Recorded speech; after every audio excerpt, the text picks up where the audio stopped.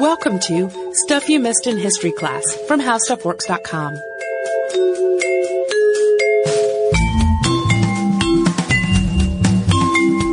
Hello and welcome to the podcast. I'm Tracy V. Wilson. And I'm Holly Fry. Today we're going to talk about a subject who has been requested so many times that we have lost count. Yep, popular. Yes, for many people, especially for women and girls, Laura Ingalls Wilder is the primary source of information about what life was like for white people on the American frontier.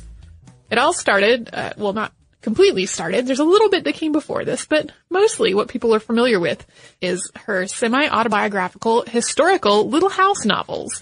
Then a movie came out in 1974, and a TV show ran on NBC from the mid-70s to the mid-80s. Then there were spin-offs, and a musical, and a miniseries. There was even a Little House reunion cruise in 2011.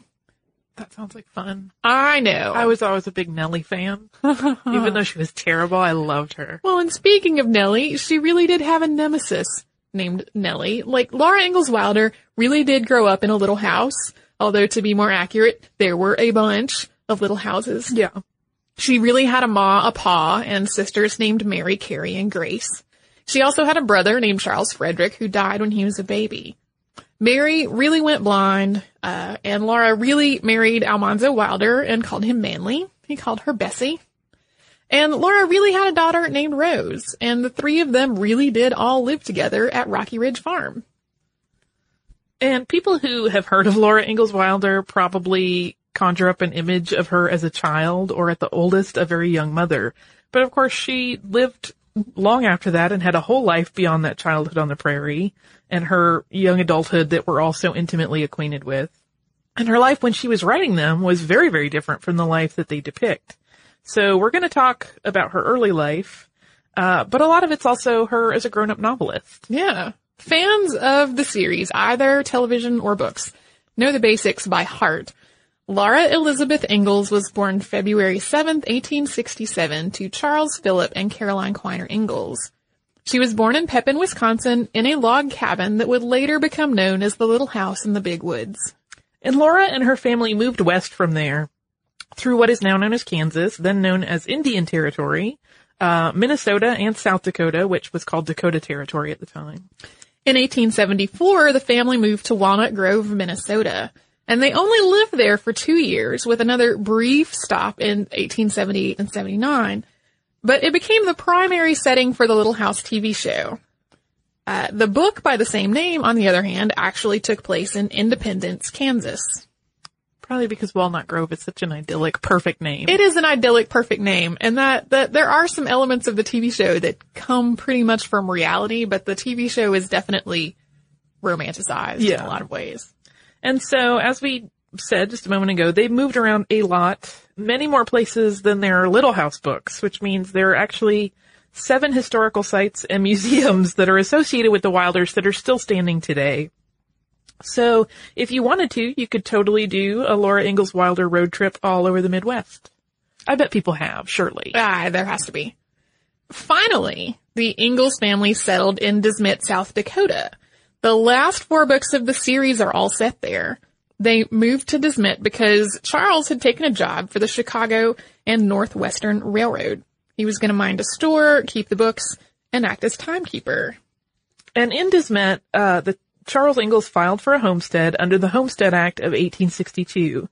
And so did 3 members of another family, the Wilders. That was Almanzo, Royal, and Eliza Jane. So here's a quick primer on the Homestead Act for people who are unfamiliar, because it is a pretty important part of the history of the American frontier.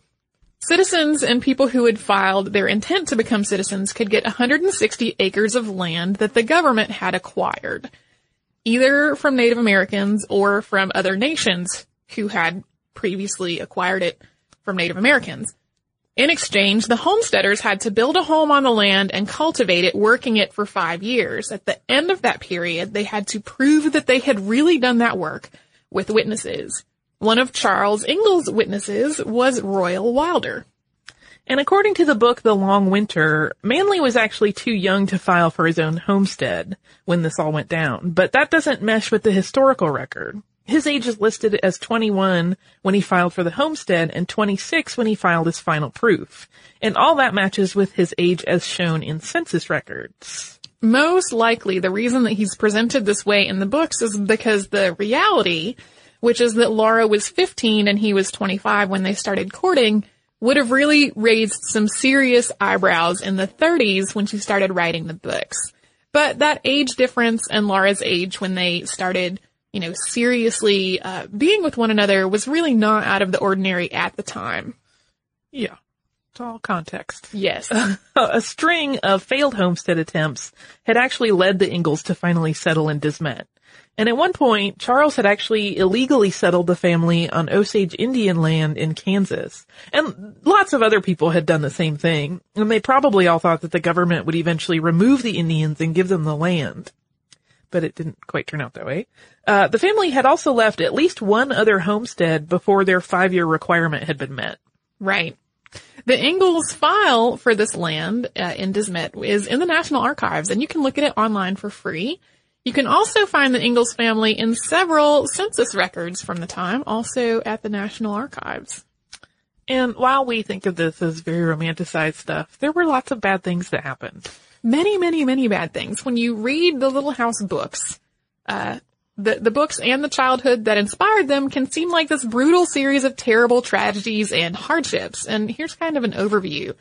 It all starts with the general overall difficulty of farming and running a homestead in a home that only has daughters. So the girls did work, but a lot of their work was inside the house. It was things like making beds and cleaning and helping with the cooking. It wasn't really socially appropriate for them to do the work that boys would be doing, which was a lot of helping out in the fields. They could do some of that, but really not as much as a boy would do. So Charles had to do a lot of it himself or pay someone to help them. And there was very frequently not enough money or not enough food or not enough paying work for Charles to use to help the family make ends meet. And they were also in various levels of debt at any given time.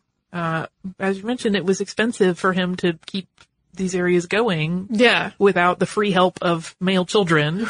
Right. So, there were always money issues to think about. Yeah, they went on a number of long, arduous journeys, moving from place to place, and sometimes this came with periods of separation within the family. Like at one point, when Pa had to go to Dakota Territory, and Mary, who had been very ill, was not yet well enough to travel. And there were extremely tense relations between the family and other families like them. And the Native Americans. And those were justifiable tensions, but again, that's another stressor that's put on their life at the time. Right. They had some pretty big disasters, including everyone getting malaria, there being a major drought, and a prairie fire. Basically every horrible thing you can think of. Yeah. They got smacked with.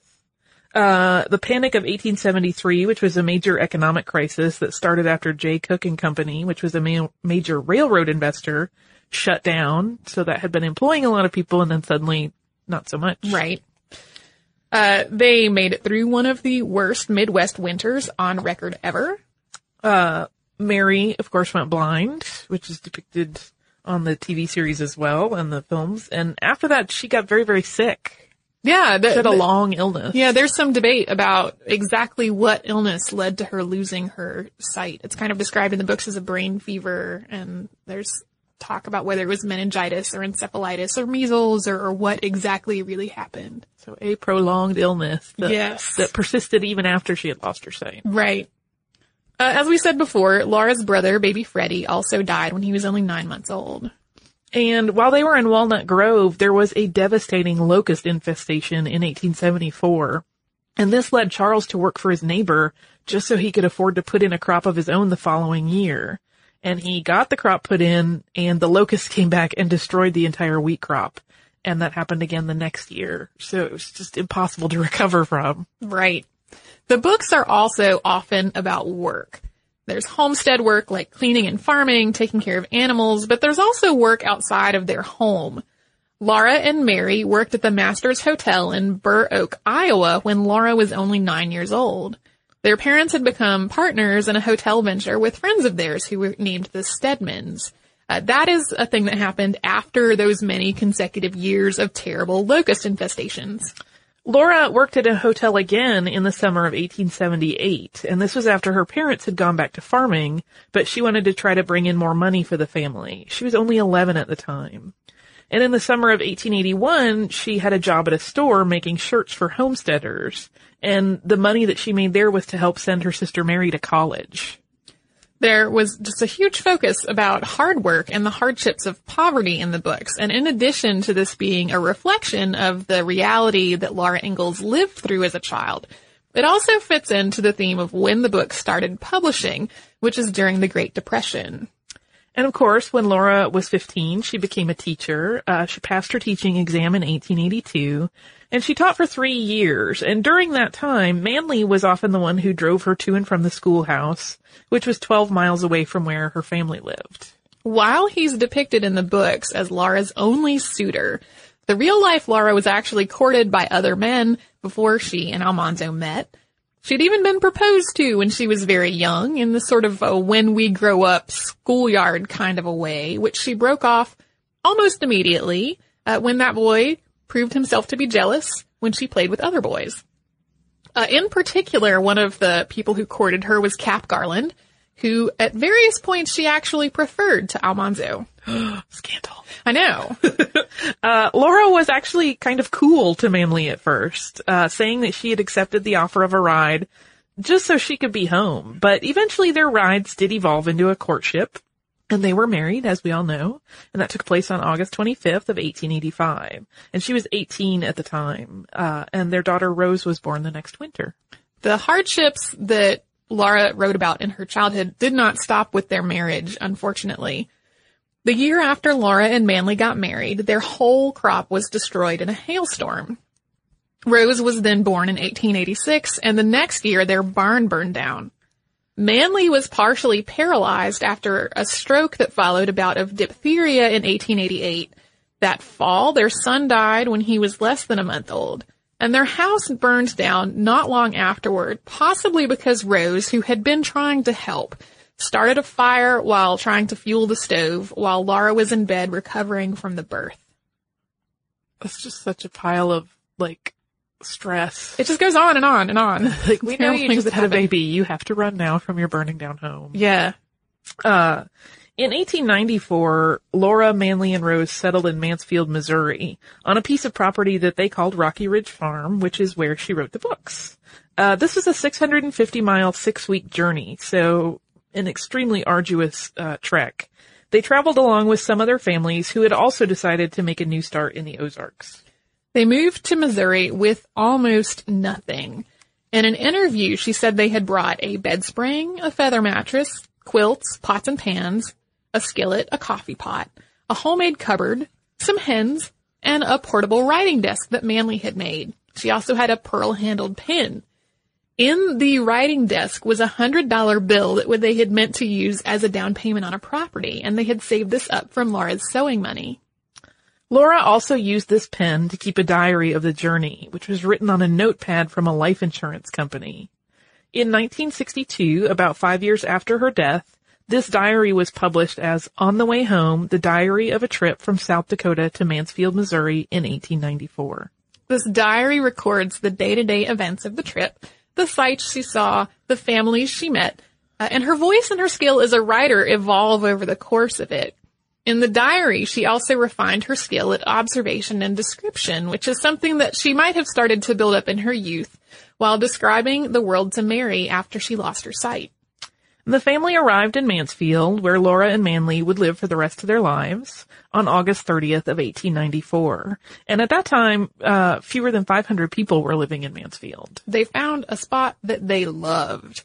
There was already a log cabin there and an orchard of apple trees. There was also a spring and a school nearby. But somehow the money had disappeared from the writing desk.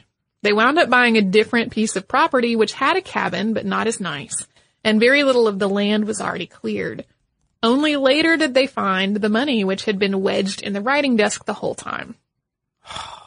I know. Heartbreaking. So heartbreaking. Well, and Rose wrote about her mother, because, Rose was old enough to remember all this happening. Yeah. When they got back from looking at this property, she was saying that she had never heard her mother talking so fast. about this beautiful place that they had found. Oh. And then they weren't able to get it.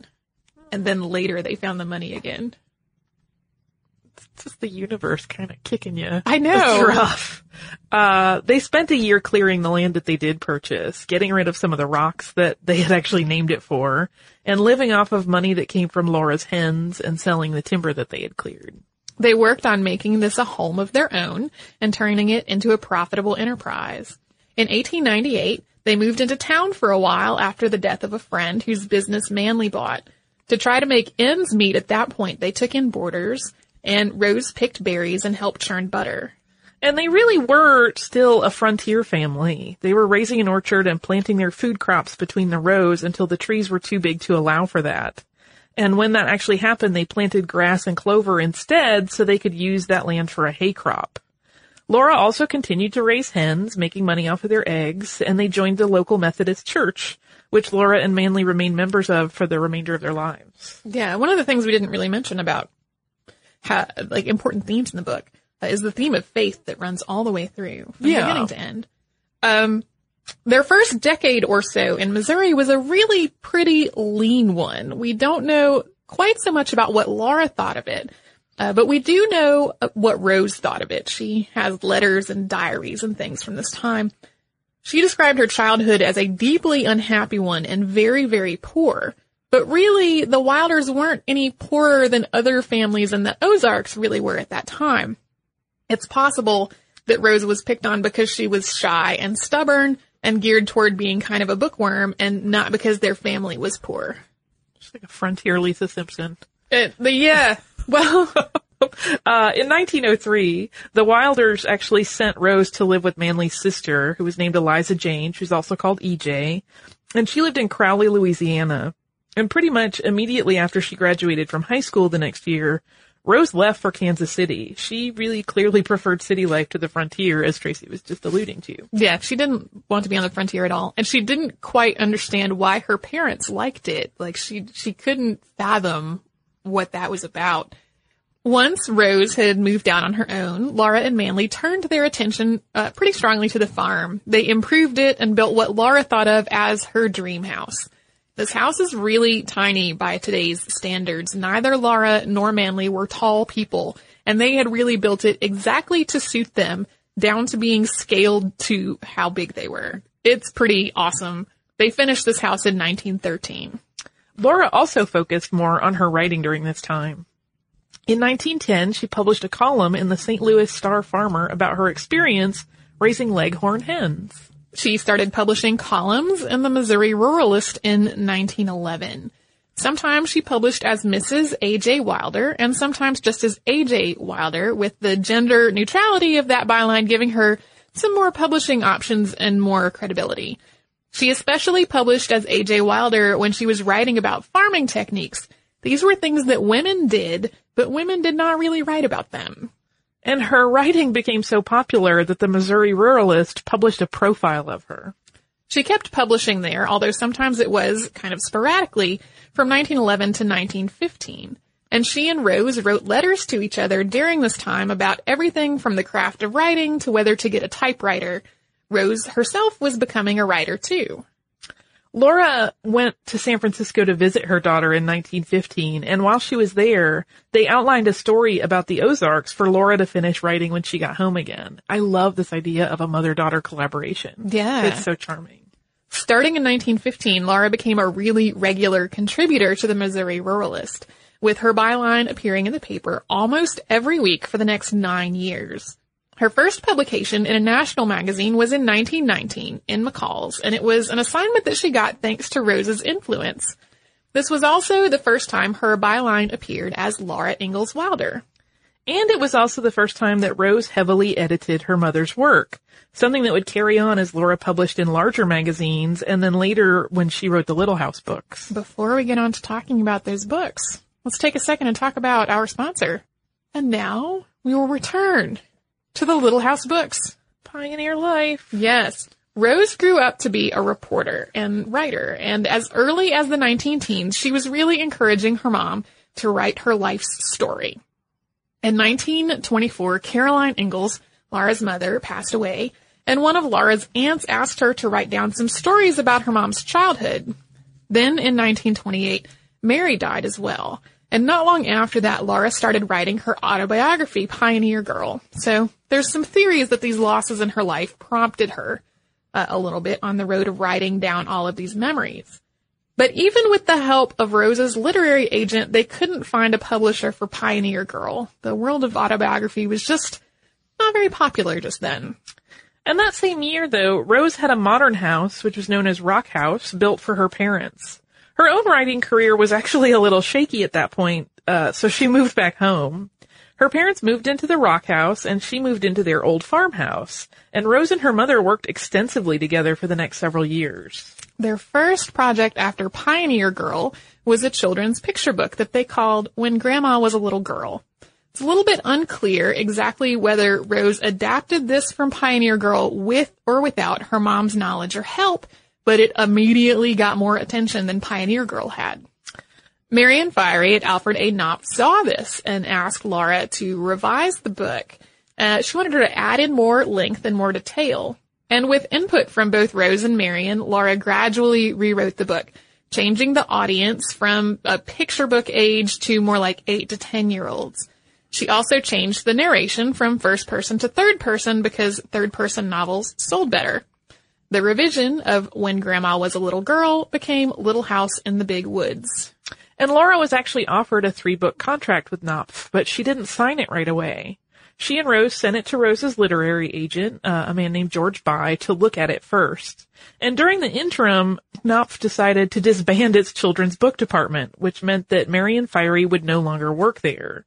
But Marion was so attached to the book that she actually advised Laura and Rose to try to sell it to another publisher instead, just so that it wouldn't be abandoned. Well, this idea, number one, it's kind of shocking that she was like, my publisher is not going to do anything with this. Let's find you another one. But that idea worried both Laura and Rose. They were afraid that they wouldn't be able to find another publisher. And when Rose expressed this fear to Marion went directly to Virginia Kirkus at what was then Harper & Brothers. Virginia loved this book upon reading it, and in the end, it was Harper that published Little House in the Big Woods in 1932. The next book that Laura wrote was Farmer Boy, and that was about Manly's young life, although Harper rejected it. And at about the same time, the Saturday Evening Post accepted Rose's piece, Let the Hurricane Roar, to be published as a serial. But this was a problem because it actually had a lot in common with Laura's earlier autobiography, Pioneer Girl, and that was right down to the characters being named Charles and Caroline. This caused a huge rift between mother and daughter. Rose actually left the farm for a while. And when she came back in 1933, though, the two of them got back to work together again, revising Farmer Boy, which was published the same year. And Farmer Boy and Little House in the Big Woods started outselling other children's books, and this allowed them to negotiate a better contract for their next book, which was called Little House on the Prairie.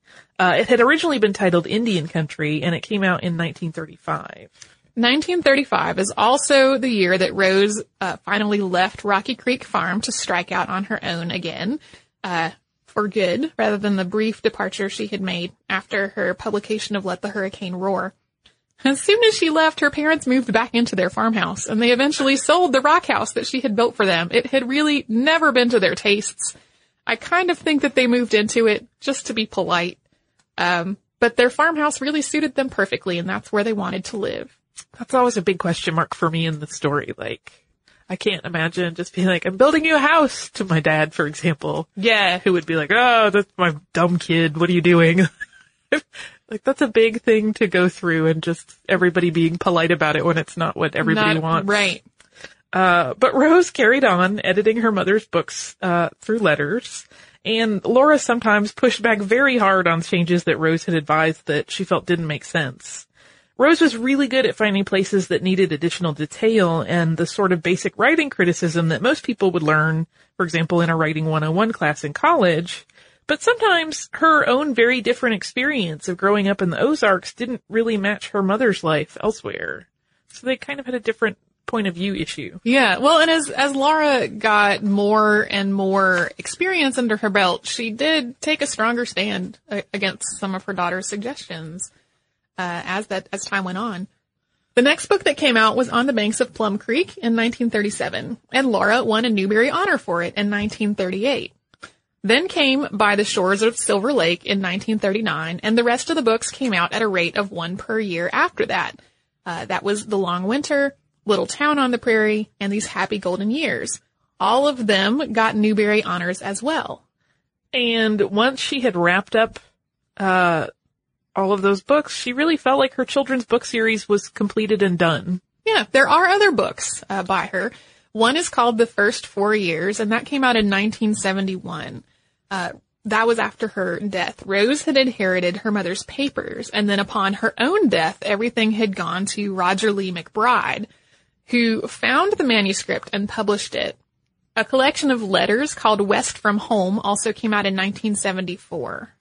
And these books are historical, but it's important to remember that they're also highly crafted novels. Laura is always learning about family, community, and values, about how to treat other people, and the value of things like hard work and education. And the descriptions of Laura's life and her observations of other people are often framed in a way that is intended to reveal things about human nature. It's also clear that Laura took liberties with the actual facts, sometimes to make a better story. In a speech at the Detroit Book Fair in 1937, she said, "All I have told is true, but it is not the whole truth." I love that. I do too. There's a lot of discussion about the difference between facts and truth, and the idea that Laura's books are truth, but not fact. Yeah. And there's a lot of debate about just what role Rose actually played in the writing of these books. Rose wrote a lot of other material besides the frontier-related serials that she published while her mother was working on the Little House books. And some were celebrity biographies, some were ghost-written autobiographies about people like Henry Ford or Herbert Hoover or Charlie Chaplin. And she also wrote travelogues and fiction, and she was a magazine writer, so it's unclear how much is her influence versus her mother's writing. We definitely know for sure that Rose was editing Laura's work. But writers who have compared Laura's early drafts to the finished product have come up with wildly different conclusions about just how much credit Rose should get. In The Ghost in the Little House, William Holtz suggests that Rose had a much, much bigger role in the books than anyone has previously thought, that she really should be considered a ghostwriter writing under her mom's byline, or at least a really heavy contributor to the books rather than just an editor. In Becoming Laura Ingalls Wilder by John E. Miller, on the other hand, the author makes a case for Laura having had the skill to really do all of this work herself from the start, and that her daughter was a part of it, but really not the whole, and not deserving of the same level of credit that William Holtz suggests. Laura and Manly sold Rocky Ridge Farm in 1948, and they kept just their home and the land immediately around it. Manly died about a year later following a heart attack. Laura's own health had started to decline not too long after that. She died at home at the age of 90 on February 10th of 1957.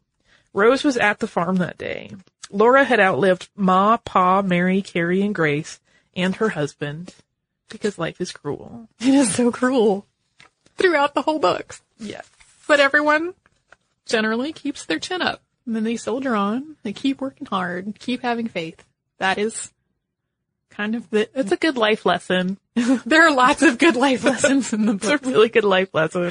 Like, at this point, children's literature had moved away somewhat from sort of, and the moral of this story is, but there are definitely morals to a lot of the stories that are in these particular books. In the early 1950s, the books did start to draw some criticism about their depictions of Native Americans. For example, a portion of the original text of Little House on the Prairie read, "There the wild animals wandered and fed as though they were in a pasture that stretched much farther than a man could see, and there were no people. Only Indians lived there." It took from 1923 until the 50s for someone to bring up that is a pretty offensive statement. Yeah. And it was one of those things where when the people who received this letter got it, they kind of went, "Oh, that is terrible. That's awful." These books are a product of their time, and being written is also a product of the time when they were written in, which was a much different time than the 50s and a deeply different time than now. Yeah. That line was changed in the next edition of the books to say, and there were no settlers, rather than, and there were no people. And the treatment of Native Americans in the books continues to be controversial today. There are times when it seems as though Native Americans are written about with both sympathy and empathy, but then also times when the depictions are pretty stereotypical. And they are not considered people. That too. It's a problem. The entirety of the books, like the fact that the American frontier was people settling land on which there had previously been people, many of whom had been forcibly removed, is pretty problematic. My own personal feeling about this is that it's an important part of history to learn about, and the best thing to do is to read these books and then talk about them, especially if children are interested in them, rather than kind of saying, no, we're not going to read this because it's offensive today. Well, or altering it so that that's not the case. Yeah. I mean, it is an important element of the times, and especially, the portion where we were talking about earlier where Charles tried to settle an area and assumed that eventually the Native Americans that were there would just be pushed out and they would get the land. Yeah. Those are important issues to discuss in kind of the development of our treatment of Native Americans. Yeah. Well, and that had a multifaceted issue too, because a railroad speculator also was involved in it, and it became this question of, if the railroad wants the land, it's going to cost more. There are a lot of issues that I think are important in how America developed. Yeah. How the United States developed as a nation, which I think are better read and discussed than ignored or overlooked. Yeah. And that is my feeling on that. I believe I have some listener mail. Hooray! Would you share it with us? I would. Just read it quietly to yourself? I actually have 2 pieces of mail about our episode about smallpox. The first one is a correction, and we got this from a couple of people, and this particular version of the correction is from Matt. Matt says, I really love your show. I wanted to let you guys know that while smallpox is the only human disease so far completely eradicated by mankind, Rinderpest virus was eradicated from livestock worldwide in 2011. Previously, it had been a considerable infectious burden, especially in the developing world. Also, it is the only disease so far eradicated from livestock. And then he sends some links. That is completely my bad. With the caveat that is so wrong in so many places still. Yeah. Even the materials that I was researching that are really recent publications, have generally not been updated to talk about rinderpest. So, there are 2 entire diseases that mankind has eliminated from the planet, one being smallpox, the other being rinderpest, one in humans, one in cattle. Hooray for both. Yeah. Yeah, well, and rinderpest would, wipe out entire herds, and then people would starve, so. Thanks, science. Yeah, it was very similar in scope to smallpox. We talked about how smallpox would change a line of succession, or an army in the field would have a smallpox epidemic, and then the battle would go in a different way. Similarly, a whole herd of cattle would get rinderpest and die, and then the people who had been relying on them for food and leather and that kind of thing would be attacked by someone, and since they were all starving and naked, it would really have the energy to fight. Yeah. So, thank you, Matt, and everyone else who wrote to us about rinderpest. I learned something new. Hooray! Our other email is from Anne-Marie. Anne-Marie says, hi there. I just wanted to respond to an offhanded comment you made about parents trying to expose their children to chickenpox if they're anti-vaccination. Unfortunately, that is still going on, and it's an incredibly bad idea. Chickenpox isn't as harmless as people believe it is, and can be dangerous even in children. It can also easily spread from the children to at-risk populations like infants who are too young to be vaccinated, or people with weakened immune systems who can't get vaccines, or who don't build up a good immune response to the vaccine. The vaccine cannot spread to others in this way. The vaccine will also not cause the people who get it to suffer needlessly for days with the symptoms of the disease. It's also been pointed out by many doctors and epidemiologists that even if there were no vaccine available, pox parties promote the spread of disease and can cause epidemics rather than actually helping to contain the disease. Goes on to talk a little bit more about vaccines. So yes, that is very interesting to know. that there are still pox parties going on. I don't really remember any actual pox parties when I was a child, but I definitely knew, you were at their house and now they have chickenpox. Maybe you'll get it too and we'll get this over with. Yeah, I don't remember very well. It's a little bit of a blur. Well, I actually remember that when I had it and all of my siblings had it, I really wanted my friends to come over and they weren't allowed. So, right. Yes. I have had that vaccine, I think I already said in our previous episode, because I did not get chickenpox as a child. I sure did. Like many other people at that time. If you would like to write to us about this or any other episode, you can. We are at historypodcast@discovery.com. We're also on Facebook at facebook.com/historyclassstuff and on Twitter at missedinhistory. Our Tumblr is missedinhistory.tumblr.com and we are on Pinterest. If you would like to learn a little more about what we have talked about today, you can come to our website and put the word Ozarks in the search bar. And you will find an article called A Guide to Hiking the Ozarks, so you can go get some first-hand looking at the area where Laura Ingalls Wilder eventually settled as an adult. You can do all that and a whole lot more at our website, which is howstuffworks.com. For more on this and thousands of other topics, visit howstuffworks.com.